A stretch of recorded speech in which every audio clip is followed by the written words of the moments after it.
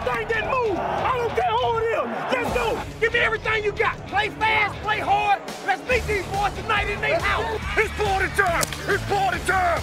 Hey, here we go. Touchdown!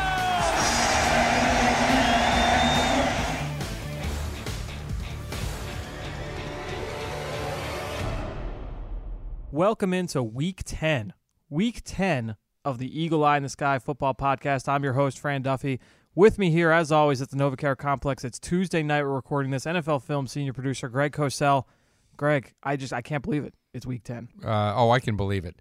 I mean, because last week, Friday afternoon, it kind of hit me that I think I need some rest this weekend. Yeah. So I can believe it. Well, did you get you got the extra hour, thankfully? Yeah, I did. Of course, that meant I woke up at 4 a.m. I didn't get out of bed, of course, but I'm with you. Yeah, well, yeah. well, the problem is that we obviously the daylight savings time ended on Saturday night, and that was the hour we're supposed to get the extra hour of sleep.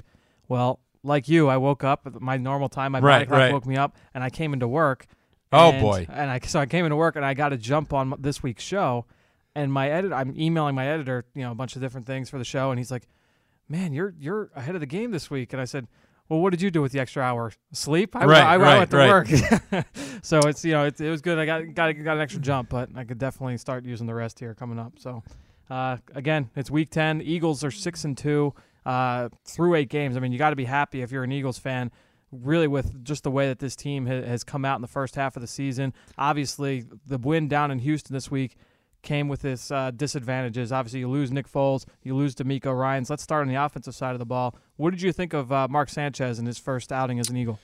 I thought he was up and down. I thought that he made some very good throws. The touchdown to Matthews was a big-time throw. It was a defined coverage, but it was a big-time throw. I thought he did some good things, but he also missed some throws. When I watched the tape, I saw a couple of things that I hope we don't see a lot of going forward. I thought he missed some throws with inaccurate ball placement, and he could have thrown easily 2 more interceptions. And as we know, one of his issues in the past has been decision-making. Now, the positives are that he's a quicker-footed athlete than Nick Foles. Theoretically, he fits Chip Kelly's system maybe a little better because of the movement. Not that all of a sudden you're going to run a ton of read option plays and he's going to get on the perimeter, but you can do a little more boot action, a little more of that, get him outside the pocket where he throws the ball pretty well. Thought he did a nice job of that on a 24-yarder to Matthews as well, which was a very nice designed play. He even at USC, one of the positives when he came into the NFL was that he had movement. But I think that it'll be interesting as we go forward, Fran, to see his decision-making.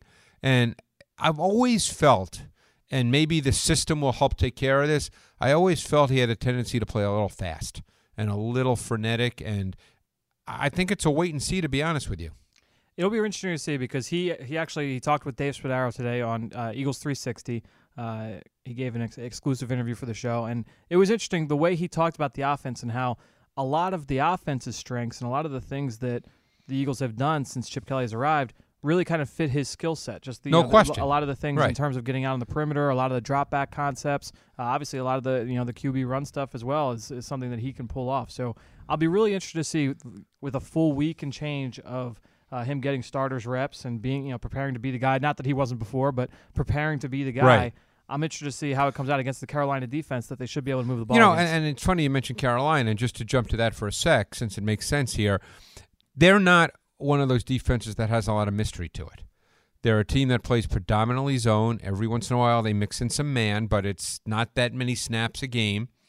It's mostly zone. They're not very good in the secondary. They have not been able to generate any kind of consistent pass rush this year where they're down 4. They're not a high-percentage blitz team. Every once in a while, you get Luke Kuechly and Thomas Davis in the A-gap with that double A-gap look, and they may blitz out of it or they may not, but they're not really a big blitz team. So it's a defense, as you prepare, that doesn't have a lot of mystery to it. And the players in the secondary they're playing with some I don't want to say lower-level players because there's certainly been free agents who've played great in the NFL and gone on to great careers, but they're playing with guys who are not high picks. They're now playing with James Dockery at nickel. I don't know if Ben Wickery is back. He's been injured for, at least 4 or 5 weeks. James Dockery came from Oregon State a few years back. He's a free agent. They benched Antoine Cason last week at halftime and then went back to Melvin White at corner. Who was benched earlier Right. in the year. So, it's a secondary that's a beatable secondary without a pass rush. Yeah, I mean, really, obviously they do still get a pass rush. I think they got 20 sacks on the year, but really they've been unable to sustain a consistent pass rush without blitzing, and that's something that they didn't have to do last year when they had Greg Hardy in there, right, and Charles Johnson was able to do his thing. It's if you're a Panthers fan, you're disappointed with that. Colin Jones was getting some reps in kind of like a big nickel. Yeah, which was interesting too. The last 2 weeks they've Yeah. gone to this big nickel, and Colin Jones is really a safety masquerading as a linebacker, but he pretty much plays, I don't want to say over the slot, although he sometimes is there. He's more like kind of he's half a man, so to speak, between the slot and the box. Right. So, I mean, if you look across the board, this team has given up some yardage in the run game. Obviously, we've talked about some of the issues in the back end. So, I think the Eagles will have some opportunities to No move question. the ball. They'll have to find a I think this is, on the blackboard, this is a good game for Mark Sanchez in his first NFL start. Because he's going to, like I said, he's not going to get a lot of different looks. He's not going to be at the line of scrimmage saying, I don't know what I'm seeing. It's going to be pretty defined. There's not a lot of mystery.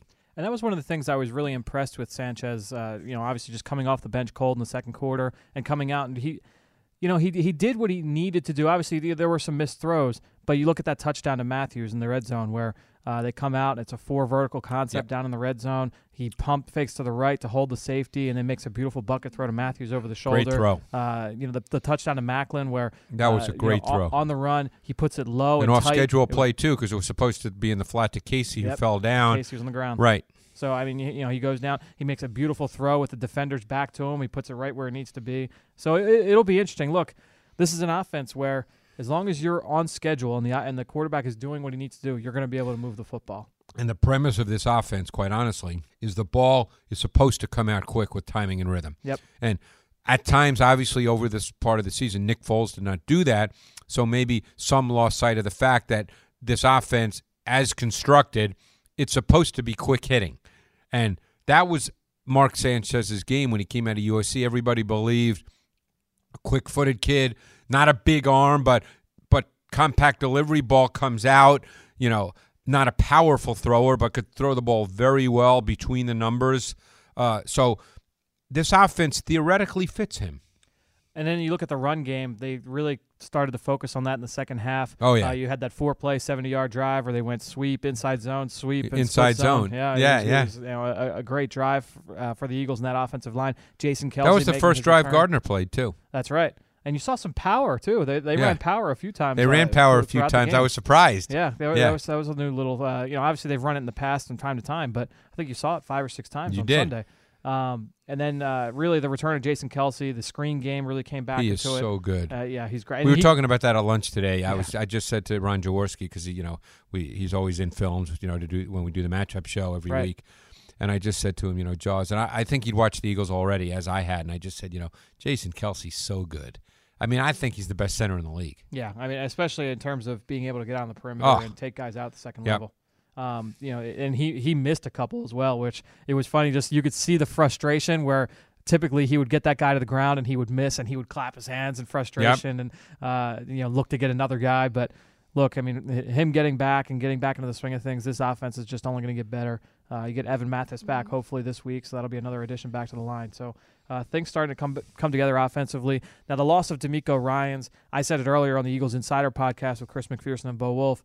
I think you feel a little bit better now than you would have, say, if this injury happened a month and a half ago when Michael Kendricks went down. Now that you've seen how Casey Matthews and Emmanuel Acho have played, you saw them what they did in Kendricks' stead, now they're going to have to step in for D'Amico. Yeah, and I know he was kind of a laughing stock for a couple of years, but I think Casey Matthews has held his own pretty well when he's gotten a chance to play. I mean, he's not D'Amico Ryans. We're not suggesting he's an all-pro, but I'll be anxious to see as we go forward. First of all, what the rotation is with Acho and Matthews, how they split the snaps. But I think Matthews has kind of settled in. He does some things well, other things not so well. Obviously, not a physical player. He's not going to take on and shed blocks and stick you in the run game. He's more of a runner. But he certainly has not been a liability when he's been on the field. No, not at all. And the defensive line, I mean, what can you say about this group again? They really just holding down that Houston offensive line from the get-go. I counted 13 stretch plays, and obviously that's the staple run play for the Houston Texans. 13 run plays from the stretch and 13 total yards out of that play. So really just a great job of taking away their biggest weapon. Arian Foster got one of those draw plays, but other than that, really was limited before he left with injury. Just a really great job by that defensive front. And watching the film, and now that Michael Kendricks was back full-time, because a week ago we just played in the sub-packages, it's given them more versatility because I love what they did with the nickel where he would line up as an outside linebacker. And by the way, he did a ton of that at Cal. He was an excellent outside blitzer in college. And now they have him outside as a blitzer where they kind of reduce the front in the nickel, and he lines up outside, and he's a very good blitzer. He is a dynamic, explosive player, and I hope he can stay healthy because, to me, he's one of those guys that has a chance to be an all-pro kind of player. He's really an explosive kid. Yeah, and he got after Arian Foster in pass protection a couple of times. A couple of times he got him. Yep. So Kendricks, his return has been great. I thought the secondary, after a week where they were criticized a lot in the media against the Cardinals, I thought they came back and fared pretty well. Obviously, you gave up the touchdown to DeAndre Hopkins, that was a really well-designed play. Exactly. Where they got Hopkins, coverage. right? Where they got Hopkins matched on Earl Wolf, and it's easy to rip Earl Wolf, but that was the concept of the play for. I don't know many safeties that would have stopped DeAndre Hopkins on that play. Exactly. Right. And then Arian Foster had the big play in coverage, and that was a great design as well. So really just a great day overall from the defense. Recovering from the loss of D'Amico will be very interesting to see, and obviously that'll be one of the big storylines on Monday night. But you got to be really happy with this defense right now. Darren Sproles returned to the lineup. Boy, is he good, too. He'd still be running if he caught that one Texas route in the fourth quarter. Oh, yeah. That was a great design, and Sanchez put it right there. But look, having him back. That was a case to me where you have a quarterback who hasn't played a lot because the timing was just a little off. Yep. Because, it's easy to say he should have caught it because he put it on him, but he turned his head around. Either it's Sproles getting his head around late, Sanchez throwing it a hair early, but the timing was just off. Yeah, it's good. 1 week later, we'll see how this offense looks on Monday night. Let's get to the Panthers. We talked about them a little bit defensively. Offensively, look, Cam Newton has been very up and down. They haven't been able to sustain a true run game either. Outside, Kelvin Benjamin has been very, very good for them. But other than that, they don't have a ton of really top-shelf weapons. Greg Olsen is obviously a very solid tight end and is a dangerous guy that you have to account for. And then, again, the offensive line, they've had a number of issues up front with injuries and really just subpar play. So across the board, they've had their issues. Yeah, and this is an offense they put an awful lot on Cam Newton's plate. They literally build their run game around him and obviously their pass game. He's the quarterback. But, one of the things we talk a lot about at Films when we're each week doing the matchup show, because you have Cam Newton, you have Kaepernick, who the Eagles have played. They'll see Russell Wilson in a number of weeks. I guess RG3, I don't know if he fits in that category anymore, but is these quarterbacks that you build your offense around them with the run game, I don't know if you can do that in the NFL. It's really hard to build your run game around the quarterback. But the problem with Cam is in the pass game, he's a very erratic scattershot thrower. And if he happens to be on in a given week, he can kill you because he can throw it hard and with accuracy. But then he has weeks, and he's had 3 weeks in a row now where he's been inaccurate and he's missed throws. And his mechanics are not very good at times.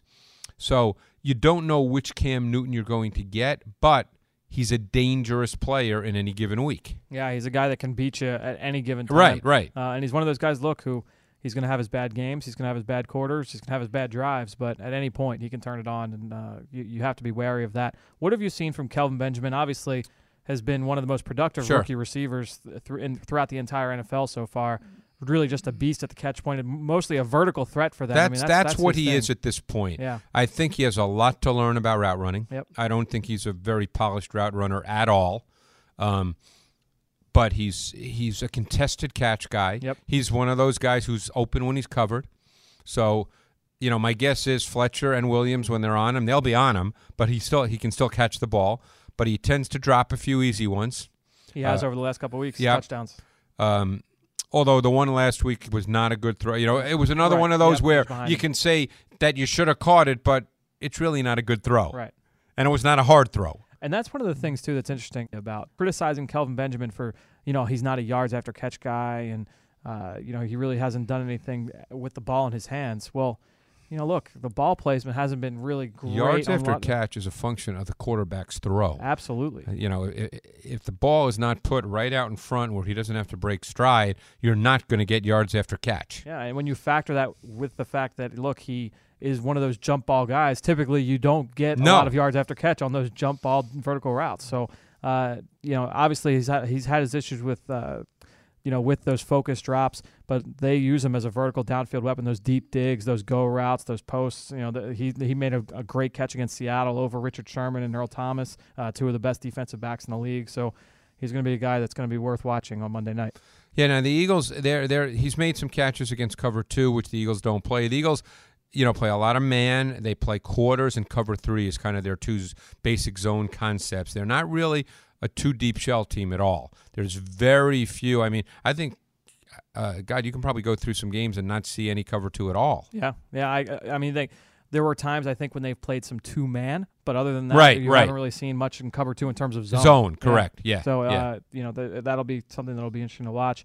The other thing with them is the 3x1 sets, whether it's Kelvin Benjamin as the X or Greg Olsen as the X. Yeah, Greg Olsen, I'm glad you mentioned that. That's a formation. I watch Carolina every week, and that's a formation and receiver distribution you see every week, and they throw it to Olsen every week where they have 3 wide receivers to the wide side of the field, and often Benjamin's in the inside slot. And then on the backside to the boundary is Greg Olsen as the single receiver. And Olsen can beat corners. That's the thing that makes this work, is Olsen has shown the ability to beat corners. We've seen him do it all year long, and it'll be interesting to see how the Eagles choose to play that. If it's obviously man-to-man, they'll flop corners and match up probably a safety. If they're in some kind of cover 3, I'm sure that it'll be a corner over them, which basically becomes man-to-man if you're going to run a route outside the numbers. So, but that's a formation and a personnel look you have to defend against Carolina. One of the things that's interesting, we talked about it a little bit off camera, just kind of getting away from Carolina and this matchup. I think we've kind of touched on most of the things that we're going to hit on with this team. Just looking around the division, you look at the Washington Redskins, and really one of the big storylines is the return of RG3, and he got his first start against Minnesota. What did you see from RG3 and in his first start back? It was a rough outing. Yeah. And you have to give him the benefit of the doubt because he missed 7 weeks. The last time he played was the first 9 snaps, week 2. But I think there were a couple of disconcerting things. He's never really been in a timing rhythm pass game like he is now. And I almost got the impression that you're starting from scratch with a rookie. That's the way he looked. He looked like he had a rookie quarterback playing in his first game, and that, assuming they go with him, and I'm sure they will, that you're going to have to live with the trial by fire. You're going to have to live with the learning curve. There's going to be mistakes. They should have won this game. If RG3 had played better, they would have won this game. He left plays on the field, but I think that's what you have to live with. Now, they gave up 3 leads in that game. If I think I read that correctly. I haven't watched the game, but Teddy Bridgewater on the other side, how did he look against the Redskins? I haven't been through that side of the ball yet, so I can't answer that. But I saw some of that on TV.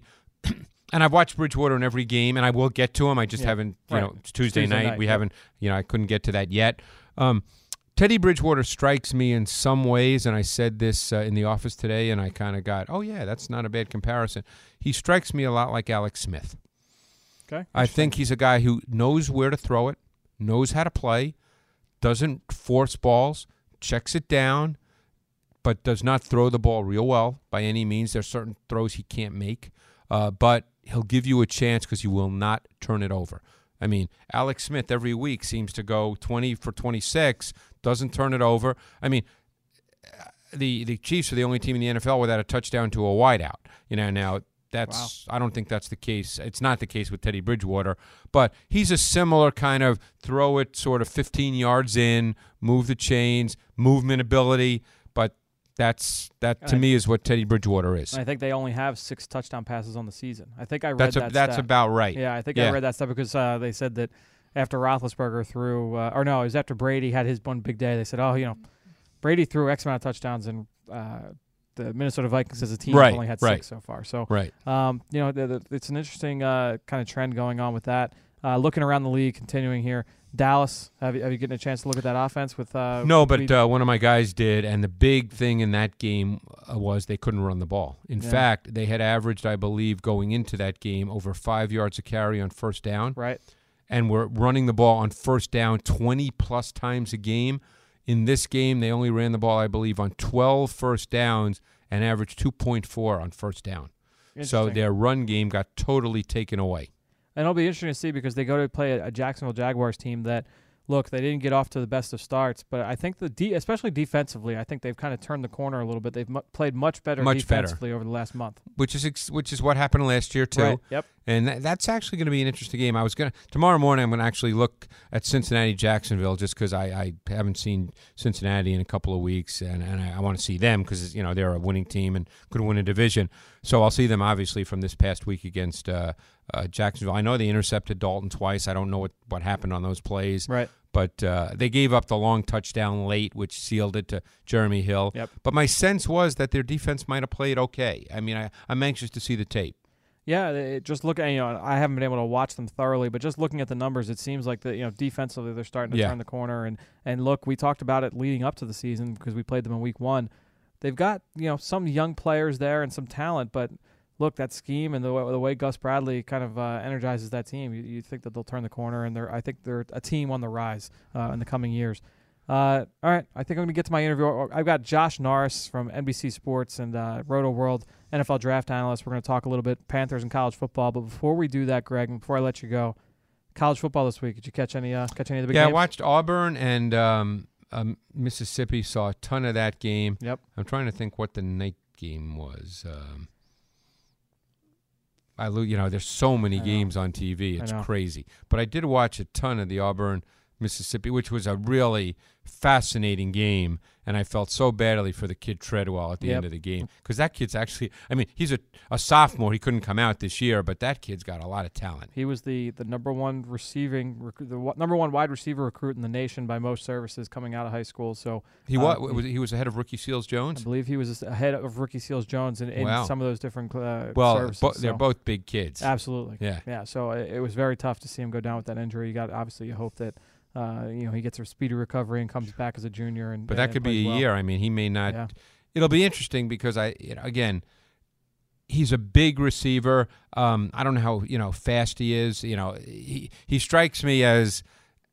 I think he moves better than Anquan Bolden, but he's that kind of physical, big, hands catching guy. It seems like that's going to be the trend it has been. I don't want to get into the word trend because I know that's right. Well, everything's a trend. Everybody would like big and fast as opposed to small and fast. Okay, and I want to bring that. I'm glad that this came up because I have another topic that's very similar. But to my original point, a lot of these receivers coming out are some of these big kids that can move. A lot of these kids that probably they're basketball players too. Exactly. Yeah. I was going to say about 15 years ago they probably would have been basketball players, and now it's would I rather be a 6'5" small forward or a 6'5" wide receiver? And they want to go and be a wide receiver or a tight end.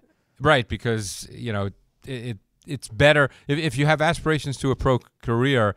You're more likely to have one if you're a really talented 6'4", 6'5" wide receiver as opposed to being a 6'4", 6'5". I'm sure a lot of these kids play power forward in high school, and they're not going to be power forwards in college. No, exactly. So you've got guys, and you saw it in this year's draft. The Martavis Bryants of the world, who's coming in and he's played very, very well in the last couple of weeks. The Steelers now have, in my view, and I've watched them every week, the fastest wide receiver trio in the National Football League. Yeah, Brown, Marcus Wheaton, and Martavis Bryant. They are fast. We both liked Bryant coming out. Yep. Obviously, he had some issues, and that's why he kind of fell to the fourth round there. But how has he looked? His role obviously has grown over the last couple of weeks. He's produced at a very high level over the last 3 or 4 weeks. Yeah, no, he's used a lot of vertical routes. Yep.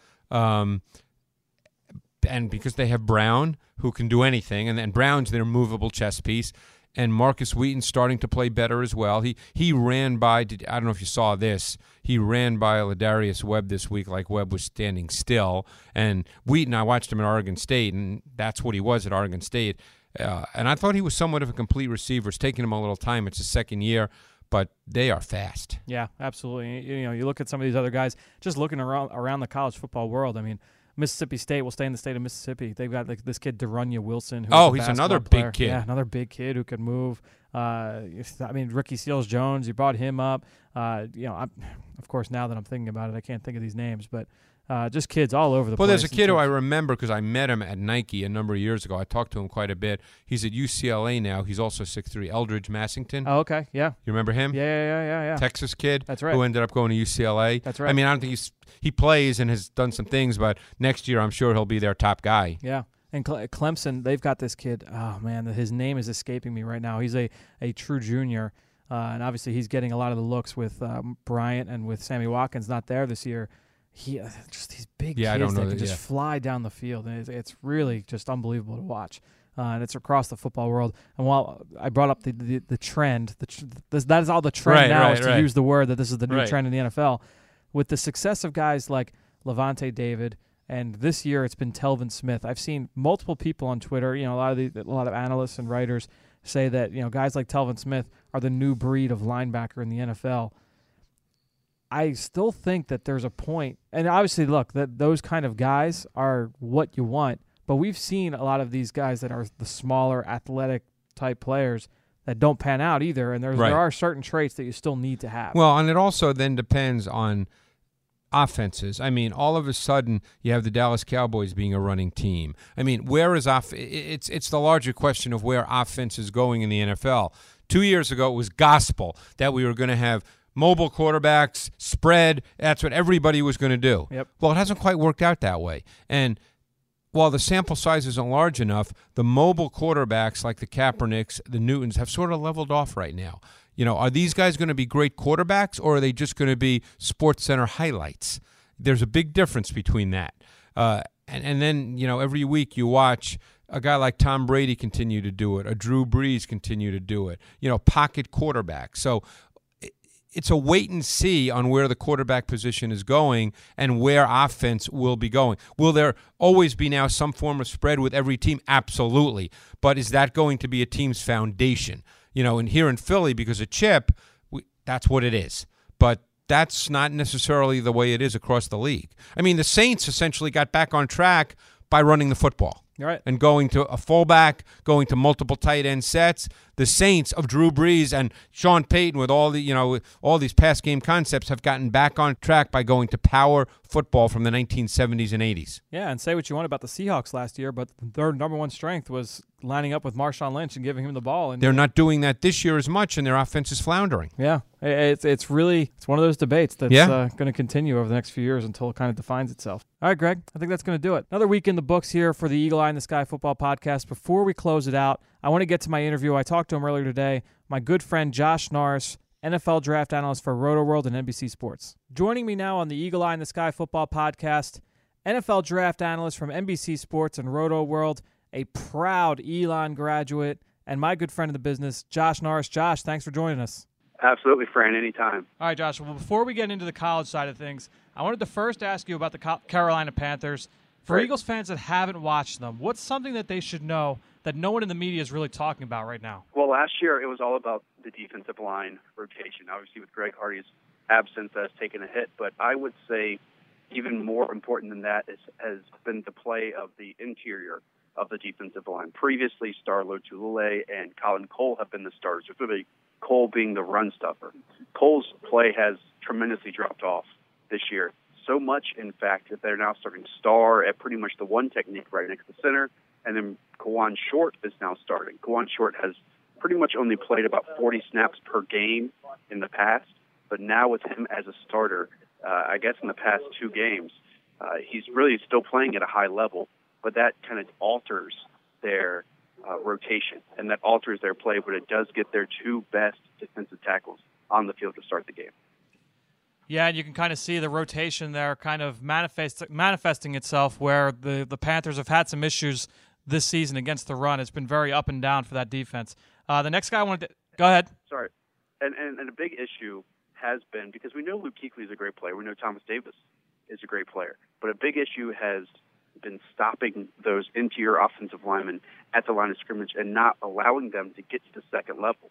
I think any linebacker is going to struggle when they have to face offensive linemen at the second level, even as good of a player as Luke Kuechly is. And that's happening much more often this year than it did last year. Changing sides of the ball, Kelvin Benjamin, obviously the rookie wide receiver, first-round pick, has had a huge year. It's been a great year for rookie wide receivers, and Benjamin is kind of leading this group right now. What are your thoughts on Benjamin? How has he really come along so far in year one? Well, someone on Twitter, Matt Harmon, I have to give him a shout-out, he termed the phrase the Kelvin coaster, and it absolutely is apt because Kelvin Benjamin, as many good plays as he has, there are equally as many bad plays. Kelvin Benjamin, I think he's further along in his development in terms of how he handles press coverage, how he's able to run a good amount of the route tree in terms of downfield routes. But when you drop easy catches over the middle, we've already separated. That's a major issue. In fact, in the last 2 games, he's dropped 2 touchdowns.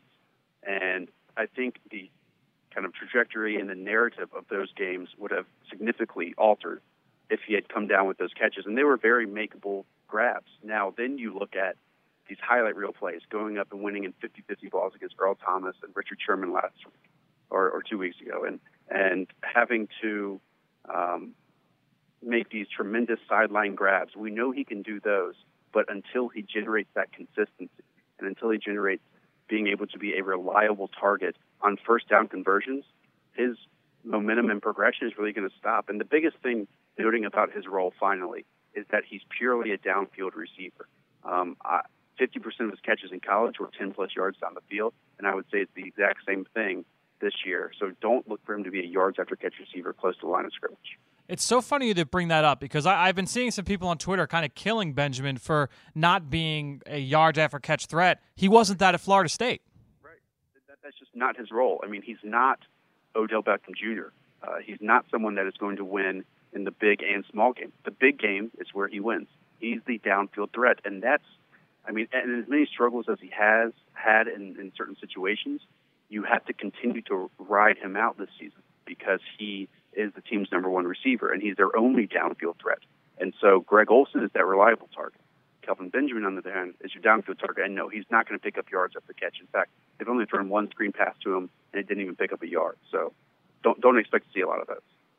All right, let's get into the college football world right now. One guy you're particularly high on is Notre Dame quarterback Everett Golson, a junior. You know, obviously one of these mobile guys that can make plays inside and outside the pockets. His first year back as a starter. What have you seen from him? Absolutely love Everett Golson, and I don't think there's been a player in college football that has progressed more from the last time we saw them, which wasn't last year, obviously, but to this year. I mean, obviously he's throwing with the laces, which adds to his velocity, which adds to his placement. But what's more important is how he succeeds inside and outside of structure. You see plenty of occasions where he's willing to work through his progressions, find some workable space and the throwing lanes inside the pocket. But then you see him leave the pocket as well, and he can throw on the move. There was one throw against Michigan that was Teddy Bridgewater-esque in terms of taking a huge hit on the end but throwing it 30 yards downfield along the sideline. Everett Golson, there's no doubt in my mind that he is the number 3 quarterback prospect in this class behind Marcus Mariota, behind Jameis Winston. And I don't understand how someone would rank a Brett Hundley or Connor Cook or any of the others over Everett Golson right now, because he really does give you the athleticism that you want, obviously, the position, and he gives you the patience and the progression work at the position. He's willing to throw in contested situations as well. Well, none of one of these underclassmen quarterbacks, and obviously all these guys may go back for another year or 2 in college, so we'll wait and see until the winter comes to what the decisions are with these guys. But kind of built from the same mold is Trevone Boykin from TCU, another one of these athletic guys that can make plays inside and outside of structure. What have you seen from Boykin so far from TCU? Yeah, I just mentioned that Golson has probably emerged the most out of any of these quarterback prospects. I'd say that Boykin is probably the second most. I remember a couple of years ago, he was downright terrible at quarterback. I mean, he was kind of sharing time with Casey Paul. who was more of a gunslinger type, and then Boykin would come in and be the athletic quarterback. Well, now you see him winning inside of structure. TCU uses a lot of motion. A lot of their offensive coordinators or play callers come from Texas Tech, so you see a lot of the air raid concepts there. He's doing very well with those. And you see him, he has a tremendous vertical arm. Now, I think recently we haven't seen that, especially against West Virginia. We really didn't see that. And I think maybe the conditions played into that a bit, and that'll play into an evaluation. But when you look at the other games, he's certainly throwing all the way downfield. And then when he does have to escape the pocket or move the pocket or move off his spot, he's much more willing to lift his eyes and reset and find receivers down the field, much more than other prospects that are getting much more publicity at the position. Boykin has really emerged, and I would say he should probably come back. He probably will come back, but he's a name to look at for next year. It's getting to be that time of the fall, Josh, where the Senior Bowl invite list is going to start to leak out. And one of the names that I'm sure will be on there will be Reese Dismukes, the center from Auburn, a guy that you're pretty high on. Do you see him as a first-round talent? And I know this is a conversation you and I have had in the past. Are interior linemen deserving of being first-round talents? Yeah, I'm not sure if I see him as a first-round talent. I see him as someone that can probably come in and contribute early on. I mean, I think the center position is probably one of the weaker talent pools in the NFL. And you look at, not true freshmen, but rookies in the NFL like Luke Polanco and Corey Lindsley and Russell Bodine and Brian Stork are all starting right now or had started at some point this season. I don't think Dismukes is a lesser talent to them at all. Now, is he someone that's going to drive, block, or really run his man off the line of scrimmage at all times? No. But like you mentioned, interior offensive line play might be even more important than offensive tackles because a tackle now is taught to ride an edge rusher around the pocket, and that forms the width of the pocket, and obviously the interior forms the depth of it, right? Or forms kind of the structure of it. And if you can stop interior disruption because it's a shorter line to the quarterback, you're already a step ahead because your quarterback can climb the pocket. He can step up in the pocket and find some room to throw. And that's why I think interior offensive linemen are absolutely worth first-round selections. Josh, the last player I wanted to ask you about today, the brother of a current Eagle player, UCLA linebacker Eric Kendricks, the brother of Michael Kendricks, a former Cal linebacker, a former second-round pick. A ton of talent in that front seven at UCLA. He had a huge game week one against UVA. He's put together a really great season so far. What have you seen from Kendricks on the field? Yeah, and Miles Jack, his running mate, gets all the credit, but Eric Kendricks is a real player. I mean, you mentioned that Virginia game, and what stood out to me, obviously he can stuff the run, he can fill gaps, he can attack downfield, but was how comfortable he was in coverage. There were plenty of times where he attacked a running back and ran the running back's route for him, either if it was an out pattern or a wheel route along the sideline. We always talk about how linebackers look in coverage and how they might be 2-down players or 3-down players. And arguably, there are so many college linebackers that will never play in coverage in the NFL. That's just not something that a lot of prospects are good at. I can firmly say that Eric Kendricks is good in that area. And if you're good in that area, we saw a Jaquan Williams, who was a late-round selection, play early on in his career just because he was good in coverage. I think Eric Kendricks will at least play in passing situations. And because he's shown a very well-rounded game against those run defense as well, he will absolutely be an early impact player, probably in all three downs. Yeah, you bring up a good point because a lot of these big name linebackers that are available right now, at least for looking at the senior class, the Denzel Perrymans, right, the A.J. Johnsons, the Trey Dupreez, Benardrick McKinney. These aren't necessarily guys that you're looking at and saying, wow, these are really quick twitch players that you want playing in man coverage. So if Kendricks is going to show the ability to be able to play on the back end, it's going to up his stock a little bit. Yeah, and if you want a dichotomy of the two differences, turn on A.J. Johnson and then turn on Eric Kendricks. I think it'll be easy to tell who is better in this situation. No question about it. Josh, thanks again for coming on. We'll have to have you on again as we get closer to the Senior Bowl later on this fall. Absolutely, Fred. Talk to you soon. All right, that's going to do it. Another week in the books here at the Eagle Eye in the Sky Football Podcast. I'm your host, Fran Duffy. We'll join you back here next week at the NovaCare Complex on Wednesday after, hopefully, a big win from the Philadelphia Eagles Monday night against the Carolina Panthers.